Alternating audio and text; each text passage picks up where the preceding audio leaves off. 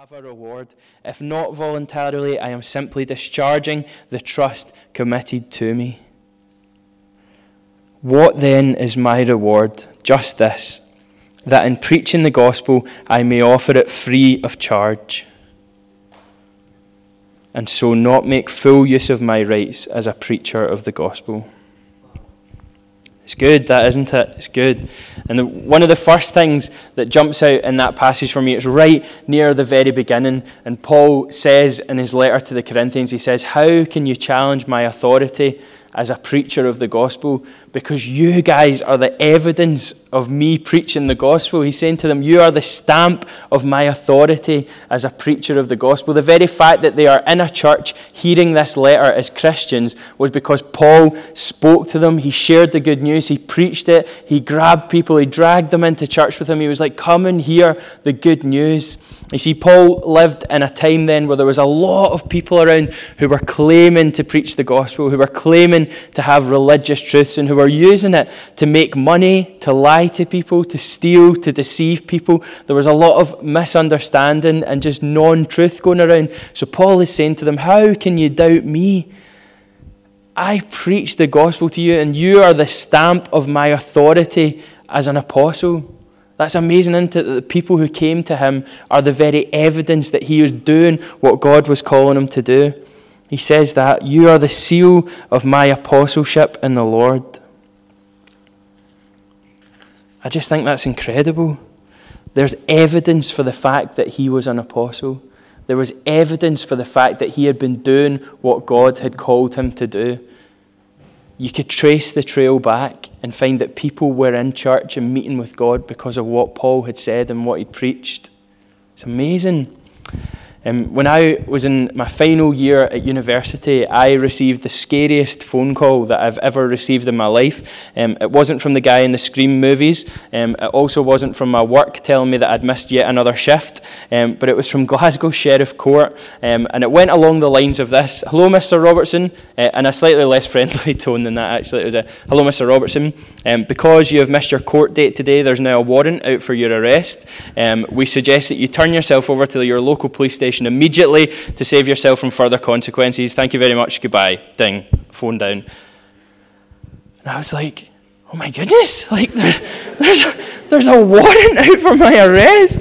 And so I started racking my brains. You know, I hadn't done anything, but I was like, what have I missed here? Have I got outstanding parking tickets? Have I got something? I've not drunk alcohol in 4 years. I can't have done something and forgotten about it. I don't know what's going on. So I completely panicked.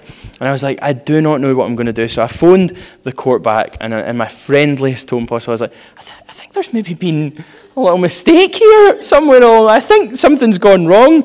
And so I explained what had happened. I had absolutely no idea what this was about. And they said, well, you have to go down to your local police station and talk it through with them.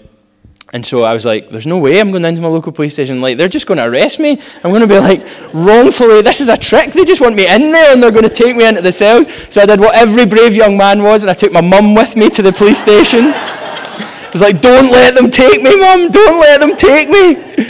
And we went to the police station with all my ID and my passports and everything that I could have. And I went through the story with them. And they were like, where were you on this night? Where were you on this night? And I was like, not there. Definitely not there. And eventually they went back and looked at CCTV footage. And it turned out that somebody had been getting arrested and using all of my details to, like, my date of birth, my address, everything. And when they got arrested twice for breach of the peace and being drunk and disorderly.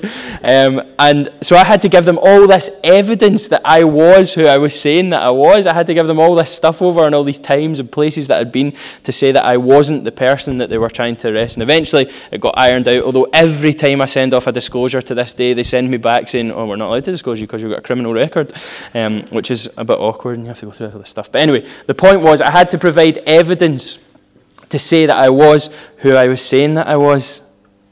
And we look at this passage and we see that Paul truly is an authentic apostle of Jesus because there's evidence that he is doing what God has called him to do. The very fact that there's people in a church in Corinth suggests that he is doing what God called him to do. They are the stamp of his authority.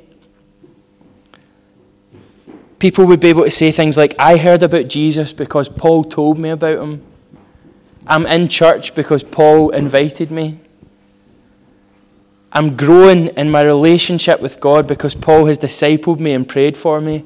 They were the very stamp on his authority as an apostle. And for us, that raises a bit of an uncomfortable question, doesn't it? When we ask that same question in our lives, who are the people and what are the things in our lives that are the stamps of our authority as Christians? Who or what is being visibly marked by our faith? When the world looks in at us as Christians, what evidence are they seeing that we are living lives that are sold out and authentically following Jesus? It's a big question, isn't it?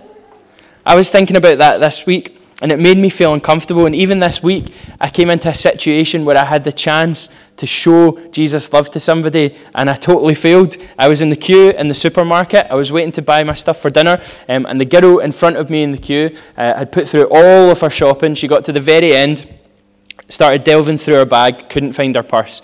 And in my head, I'm like, I'll pay for her shopping. Like, this is a great chance. I'm going to pay for her shopping, and I'll just say, like, I want you to know that Jesus loves you because he loves me, and this is just what I want to do to show you that. And then it rung up, and it was 27 quid, and I was like, that's probably a bit more than I thought it looked like it was when it was going through the till.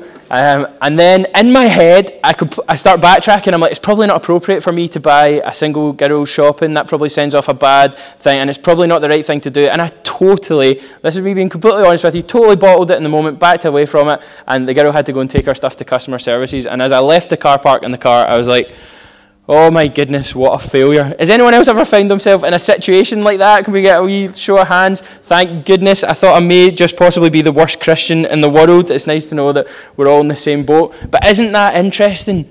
Like, isn't that an interesting thing to think about? Like, I've been hanging on that all this week. Like, if £27 was the cost for her to know Jesus, I want to be willing to pay that over and over again. If 10 minutes of my time is the cost for somebody to get to see a glimpse of Jesus' love for them, I want to give that 10 minutes over and over again. I want to be like Paul. And I want to be like Jesus.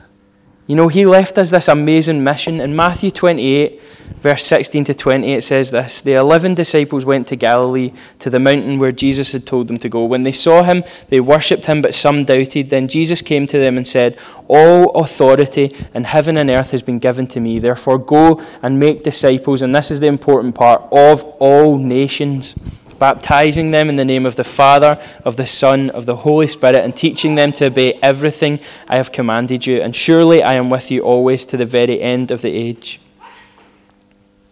You see, we are called into a world that is the whole world. We're not called to gather a couple of people to Jesus. There's not a set number, you know, there's not like once we get to 1,000 we can all stop and celebrate and that's our work done. We are called to bring all nations into a relationship with Jesus. But the amazing part about it is this, that last sentence that he says, and surely I am with you always to the very end of the age. We're not doing this alone. It's not on us. You know, we could run about like mad from now till the day we die, trying to gather as many people for Jesus as we can, just shouting at people and flinging Bibles in people's directions and, you know, hauling them into Alpha courses. But it's not about that. It's about walking this journey with Jesus. And as he prompts us and as he tells us, you know, go. You've all had that feeling where you see somebody in the street and you get that urge inside you to just do something about a situation, whether it's buying a lunch for someone or helping someone with a flat tire or getting alongside a friend who's lost someone and just is grieving and hurting. Jesus prompts us in those situations, and as we see that happen, we will then see people become the stamp of our authority as Christians. People are the evidence of our faith in action. And we've seen that to a degree in our church already, but wouldn't it be amazing if we saw even more, a church that was filled with people who can testify to Jesus' love in their life because of the love and deeds, actions and words of us as a church? Wouldn't that be incredible? So we're called to something more, aren't we? We're called to be the light to this world. And as people come in, they are the stamp of our authority, of us as authentic Christians who put our faith in action each and every day. It's a big challenge, isn't it? But I think we can do it. So Paul's talking about that. He's talking about our authority as Christians being shown in the evidence of how our faith works out. And secondly, he talks about his rights as an apostle. He goes on in this passage to talk about his rights. What is he dutifully do as an apostle? And rights are something that we talk about quite a lot in our society nowadays, don't we? We talk about our human rights, we talk about our rights to free speech, we talk about our right to vote, and they're all really super important things, but we also all hold on to a bunch of rights that maybe aren't as important, but they're super important to ourselves. Like for me, I feel like I have the right to pudding after every dinner. Like I feel like that is a right that has to be seen. For Sarah, she feels like she has the right to only watch thriller movies anytime we sit down to watch a movie together. It's always a crime thriller. You know, for some of us, we feel like we have the right to drive a nice car, or to live in a big house, or to be a certain kind of person. We've got all these rights. And Paul's talking here about some of the things he has the right to as an apostle. And in verse 3, he talks about this. He says he's got the right to food and drink. He's got the right to a believing wife. He's got the right to take material things from those that he's preaching the gospel to reap a harvest and material things from the people that he's sowing spiritual seed into. And he puts it in context by giving a couple of examples, doesn't he? He says, what soldier, goes off to war at his own expense? He doesn't. He gets paid for it and looked after and put up and fed and all that stuff. He says, who plants a vineyard and then doesn't use the grapes themselves? Who on earth would build something like that could sustain them and then never touch the fruit of what came out of it? And he says, even the people in the temple and at the altar, even they are allowed to take a little bit of what is offered up to God to sustain them and keep them going. They all have these rights. But then Paul goes on to say something that's really interesting. It's designed to cause us to look at ourselves, to examine ourselves and ask some questions of ourselves. And he says, I've got all these rights, but I claim not to take them. I don't claim my rights as a preacher because I don't want anything to get in the way of the gospel. It's amazing, isn't it? He says, for when I preach the gospel, I cannot boast, since I am compelled to preach. Woe to me if I do not preach the gospel. He's made a decision that the preaching of the good news of Jesus is the most important thing in his life, and everything else falls into second place after that. Basically what he's saying there is, if you never feed me, I will still preach the gospel to you. If you never pay me, I will still preach the gospel to you. If you never give me a place to stay, I will still preach the gospel to you. If you hate me and shout at me and mock me and scorn me, I will still preach the gospel to you.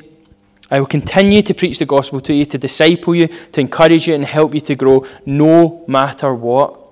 He lays down his own rights because he knows that the speaking of the good news of Jesus is something much more important than his own self and what he wants for himself.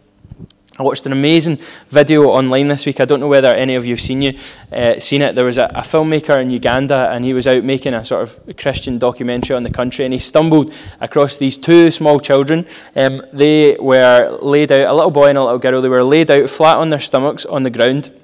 They couldn't move. They were malnourished to the point where they couldn't move anywhere, really. They were just lying on the ground, and they were aching and suffering with polio, and they just seemed to be there on their own. There was no sign of parents. There was no sign of anyone else. So that they were they stumbled across these kids, and they're coming to get alongside them. And as they're doing that, another little girl appears out of the trees carrying a massive jug of water. And it turns out she's their older sister. She's 8 years old. The little boy, I think, was 5, and the little girl was 3. And she was 8. And she'd just been on a massive trek to go and get water to come back for her brother and sister to give them something to drink. And then she sat them up one by one, bathed them.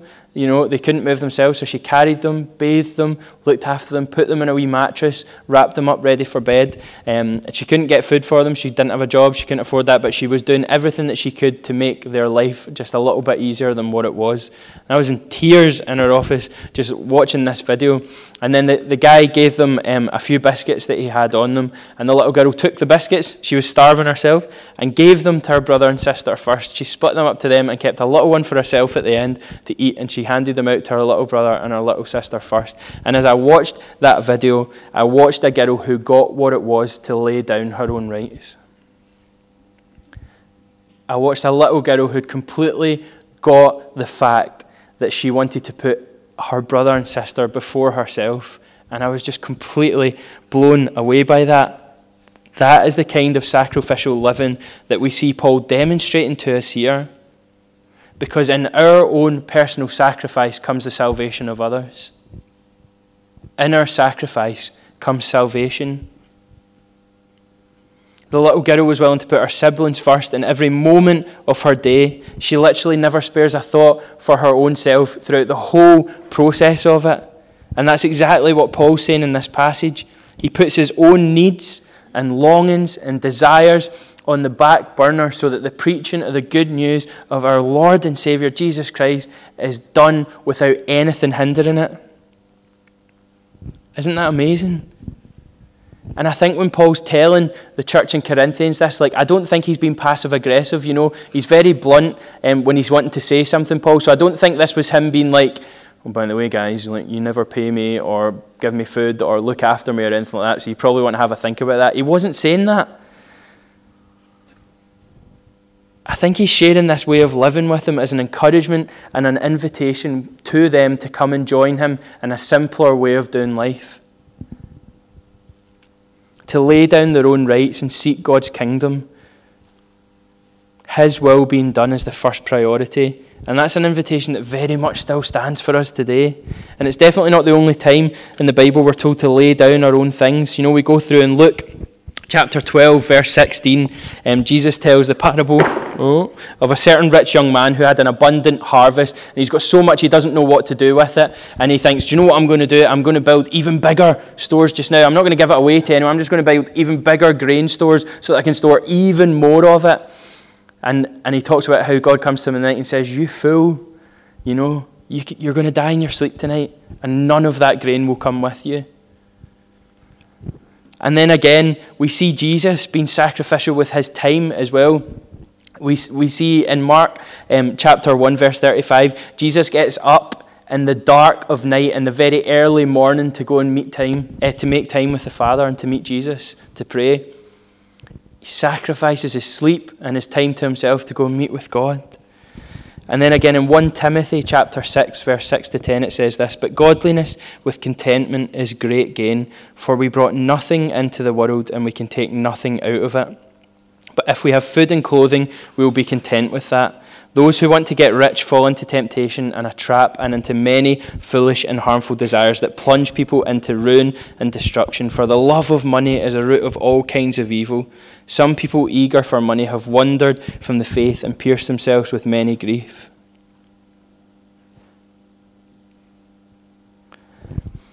I just think there's something wonderfully exciting about that kind of lifestyle that Paul's talking about. What would our church look like if we lived lives where we were willing to hand down the things that we prioritize for ourselves in order so that someone else could be lifted up in their moment of need? What would that look like? A church that always looks for opportunities to give instead of take, so that others can meet Jesus in amongst the kindness and love of his people. I genuinely believe that that is the kind of life that we're being called to as we follow Jesus. An authentic, simple way of following him. But what does that practically look like for us to lay down our rights and live a life that pursues an authentic following of Jesus? Well, I think basically it comes down to this one sentence. Everything we have is a gift from God. And everything we have can be a gift from God. Everything we have, we've got from him. But are we willing to hold it lightly enough so that everything we have can be a gift for someone else? It's a challenge, isn't it? It's a real challenge. As I was preparing for the talk this week, I got so excited about what that kind of living might look like in our church family. What would that demonstrate to the world about the kingdom of heaven? If we were willing to drop our own wants, our own needs, our own rights, and be willing to pick them up for someone else. I just think that would look incredible, and I feel so challenged about that. I was chatting with James Juice, who's a Southside pastor this week, and we were having a wee bit of a chat about evangelism and how do we do it and what do we do and how do we mix things up. And he was reminding me of the parable in Luke 14, 15 to 24, and it's a parable of the great banquet that the king puts on. Jesus tells this story of a king who's prepared an amazing banquet, the best banquet you will ever see in your life. You know, it's got all of your favourite, tastiest treats. Everything that you ever want is there. And he says, you know, to his servants, go and invite the people in. Go and tell them what's waiting for them here. Go and explain what an incredible banquet this is. And that's our job. We are the people who get to go into the world and give them a taste of what the kingdom of heaven looks like. What an honour that is. And how do we do that? Well, we do that by loving people well. We do that by putting other people first. We do that by sharing the good news at the opportunities that we get. We do that by being willing to lay down our own rights so that God can use us to see someone else lifted. What an honour to be able to take that taste into the world. So we're called to lay down our own rights, to be willing to lay down the things that we hold precious so that God can use us and use them for his kingdom. And the final thing is this, that I see in this passage, that we get to the end and we see that Paul is completely compelled by his calling. We get to see Paul's conviction. Why is it that he's willing to lay down his rights? Why is it that he's able to forgo all this stuff that's due to him? He says this in verse 16, "For when I preach the gospel, I cannot boast, since I am compelled to preach. Woe to me if I do not preach the gospel. If I preach voluntarily, I have a reward. If not voluntarily, I am simply discharging the trust committed to me. What then is my reward? Just this, that in preaching the gospel I may offer it free of charge, and so not make full use of my rights as a preacher of the gospel." Thanks, Kev. Cheers. And I love that phrase he uses in that passage. He doesn't say, I like preaching the gospel. He doesn't say, it's a nice hobby to preach the gospel. He doesn't say, I like to preach the gospel every now and again. He says, I am compelled to preach the gospel. Woe to me if I don't preach the gospel. If I'm not preaching the gospel, it's terrible. I need to preach the gospel. He's met with Jesus and he has a depth of relationship with Jesus that makes him absolutely certain about what he is called to do. He knows that Jesus has called him to preach the gospel to the people that he sent him to. And he's certain of that. He knows the Father. He knows his calling. He's compelled by the Father into his calling. I don't know if you've ever been in a situation where something's going on and everything within you is crying out to do something, and all your logical thinking and everything else falls by the wayside because you're compelled to do this thing. For me, when I was 21, I was compelled to get a tattoo, to say that it was against the advice of my parents would be an understatement. I think the words that my mum used would be, you won't be living under my roof if you come back with a tattoo.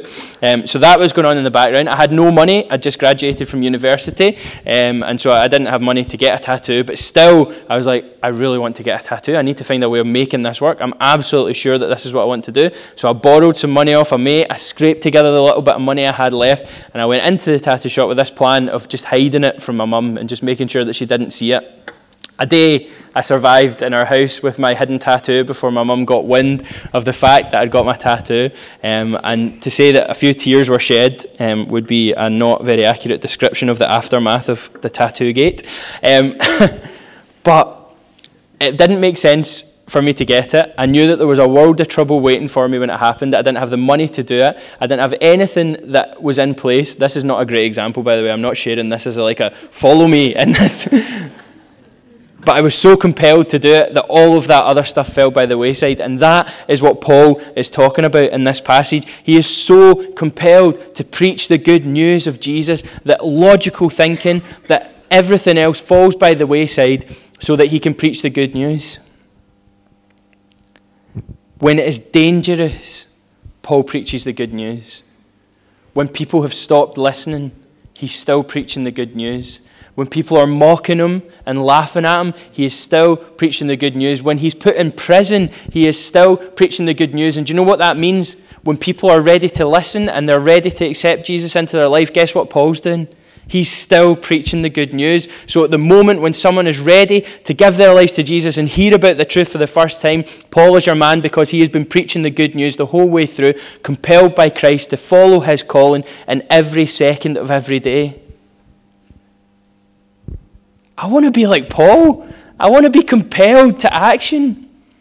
And that raises two questions for us, doesn't it? If we look at that life of Paul, the first one is this: what is God calling you into?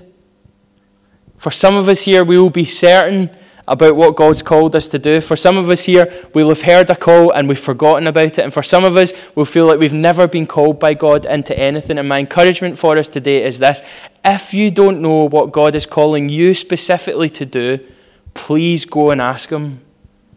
Spend some time with Him.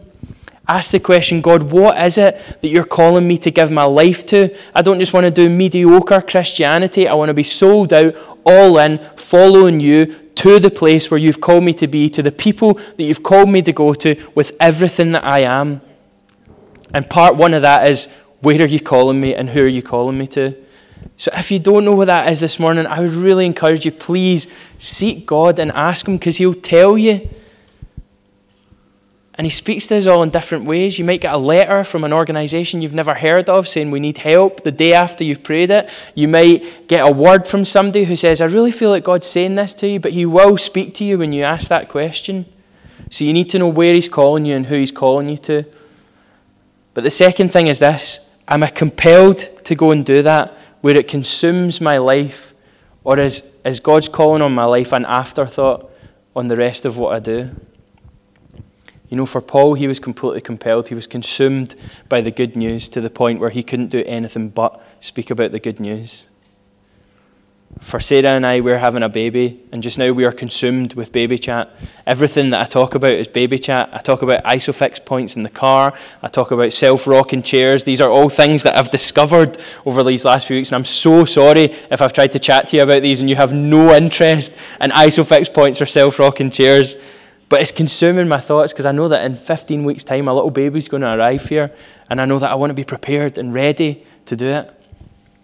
But more than that, more than I want to be consumed by the thoughts for that little child when they get here, I want to be consumed by the thoughts of what God is calling me to do and how I can be prepared as best as possible to go where He's calling me to go and to meet who He's calling me to meet. So we have to be compelled by our calling. And I would just really encourage us to seek Him on that today. How would our lives look differently if we were compelled, not just occasionally visiting our calling from God, but literally consumed by it, consumed by Him, consumed by His love, consumed by a relationship with Him, to the point where everything we do or say, everywhere we go, is an effort to bring His kingdom? Why don't we stand together and we'll pray?